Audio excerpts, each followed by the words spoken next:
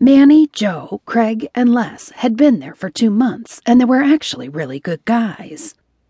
They were a crew working on a construction site for the next 4 months. Their company leased the apartment next door to mine just to bring the crews in when they needed to. The last crew had been noisy, and I'd almost called their company to complain. These guys were nice, quiet, respectful, and actually nice to my son. It's not that my son didn't deserve to be treated nicely, but he was a bright and inquisitive boy of 7. His father died overseas, the victim of an improvised explosive device while I was still pregnant with him. He was a lot like his father, and that meant he was extraordinarily intelligent. It also meant he asked a million questions. Manny, Joe, Craig, and Les actually listened patiently and answered them whenever they were a target of George Jr.'s interrogations.